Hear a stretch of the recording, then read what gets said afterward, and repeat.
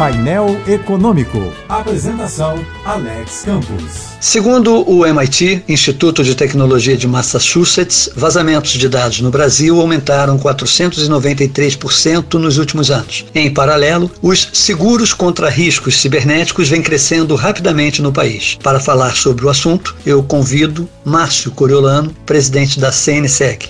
Márcio. Alex, na esteira dessa proteção contra os grandes vazamentos de dados que foram reportados recentemente e também os possíveis efeitos da Lei Geral de Proteção de Dados, a LGPD, a demanda por seguros contra riscos cibernéticos vem crescendo rapidamente no Brasil desde 2019.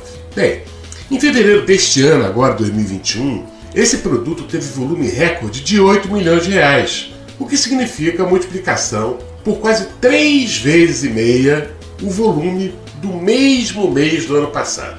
Bem, esse montante, Alex, referente a um único mês, é muito próximo ao valor arrecadado em prêmios em todo o primeiro trimestre de 2020. Então, o que a gente quer dizer com isso? É que o risco cibernético, por esses volumes, deixou de ser uma ameaça de filmes de ficção científica para passar, infelizmente, para o nosso dia a dia. Mas o seguro está aí exatamente para isso, para dar a proteção. Obrigado, Márcio. Ouça o SeguroCast da CNseg, disponível nas principais plataformas de podcast. Eu sou Alex Campos. Bom fim de semana e boa sorte.